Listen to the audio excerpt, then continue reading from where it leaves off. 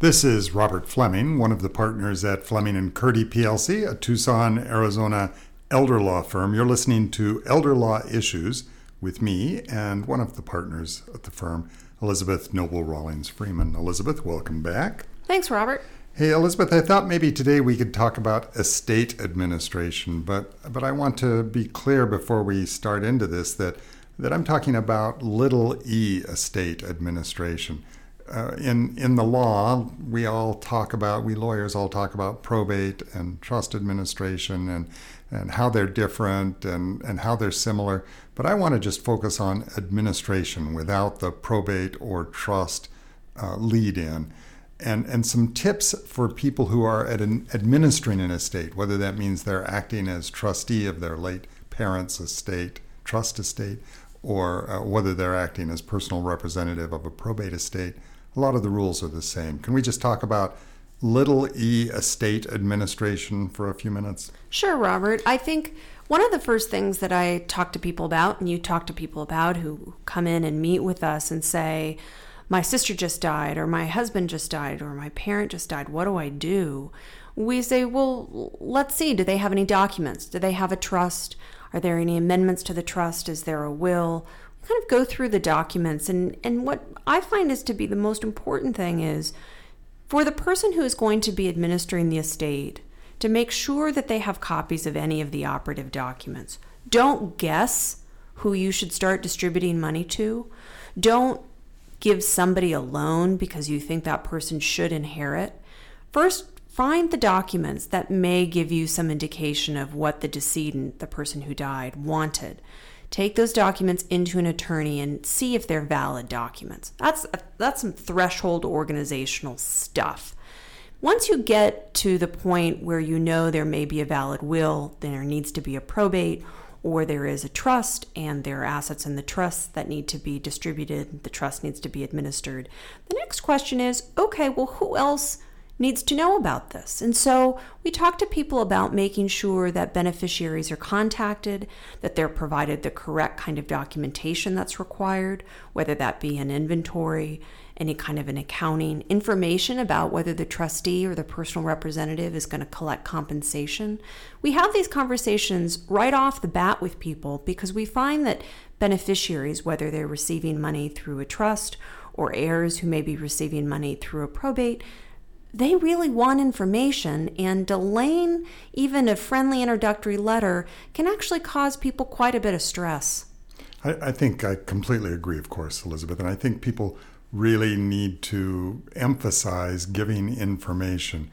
There are some minimum information distributions that are required in each case, but you don't have to live at the minimum. You're permitted to do better than that. And generally speaking, people who do better, who provide more information, are less likely to get into trouble. One of the things you alluded to, Elizabeth, made me think, I am surprised how often clients come in and say, well, yeah, this is what Dad's will said or Mom's trust says, but they always told me that they wanted to do this other thing, and so I'm going to give some money to my nephew or to my son because Mom would have wanted that. No, you don't get to redecide how things get distributed. Or, my nephew really needed money for tuition, and I know my mom would have wanted to help, so it's okay that I just paid his tuition from the estate, right? Yeah, or another variation on that. Yeah, it looks like the estate is $300,000. There are 3 kids. I'm going to go ahead and give my sister her $100,000 first, and we'll settle everything up, and my brother and I will split the difference. No, don't do that. Your sister can wait until distributions are made. If you want to make an early distribution, maybe it's appropriate, though we are not big fans of early distributions. Why not? Is that just because we're lawyers and we don't like to see people get money? No, Robert, it's because we want to make sure that all the beneficiaries are informed and that nobody is going to be contesting the terms of the operative document or basically the distribution scheme that has been proposed. Oh, that's the dog. That's Duncan. Duncan agrees. So I'll tell people here who are listening today When we meet with a trustee or when we meet with somebody who needs to open a probate, be the personal representative, I try and get the person to talk to me a little bit about the heirs, the other beneficiaries, and relationships. And sometimes people look at me and they say, well, who are you to be asking how I get along with my uncle or my cousin? Well, it's actually very important, because if we know off the top that your family has had struggles and there's certain tensions within relationships, gosh, we can help. We can help make sure that those introductory communications are friendly and that they're timely and that they send the information that they're required to send. All too often, I think people let those family tensions and the kind of niggles under the carpet really disrupt what could be a very smooth administration. And I hate to explain this to my uncle because he's always difficult. Well, guess what? He's the one we're going to tell you need to explain it to most completely and most quickly. There's another reason, back to the question that I posed to you about why we are not big fans of early distributions. There's another reason to delay a little while before making distributions. Too often, family members show up at the funeral and expect to leave with a check in their pockets. And that's just not going to happen. Certainly not going to happen in a probate setting, and it's unlikely to happen in a trust administration either. And one of the reasons is the tax man. We have to spend a little time figuring out whether tax returns were filed, whether taxes are due for the last year or for the last 5 years if returns weren't filed. We have more than once or twice stumbled into cases where it turns out there's a significant tax bill. And we have seen cases where clients have handed out money and then the IRS has come calling and wanted it back, and they have to go get it back, or maybe they have to pay it themselves because the personal representative or the trustee can be on the hook personally for those unpaid taxes. So we're not big fans of making early big distributions. And Robert, sometimes we meet with people and we'll have a consultation, maybe we'll have a follow-up meeting, and we'll hear from the person who's come in to get legal advice about how we recommend administering the estate. The person will say, well, do I have to follow your recommendations? Well, no. If you don't want our recommendations, that's okay. You don't have to follow them. But we're not going to be able to continue the representation in those cases because we know that if you're not going to follow recommendations up front, things are likely to get way more complicated in about 7 to 9 months. Right. And so I don't have hard feelings if I've told somebody my recommendations how to do something pursuant to the terms of the documents in Arizona law, and somebody says, well, that's not really what my mom wanted. I want to do it differently. Okay, but I'm not going to be able to continue giving you legal advice through the administration if you're just not going to follow it. And so keep in mind, folks, that if you're already thinking to yourself right now, gosh, I don't want to follow the rules, it's still probably a good idea to meet with an attorney just so you know the rules that you're breaking. That's a good point. General documentation issues when you're administering an estate. Again, little e estate, whether it's probate or trust.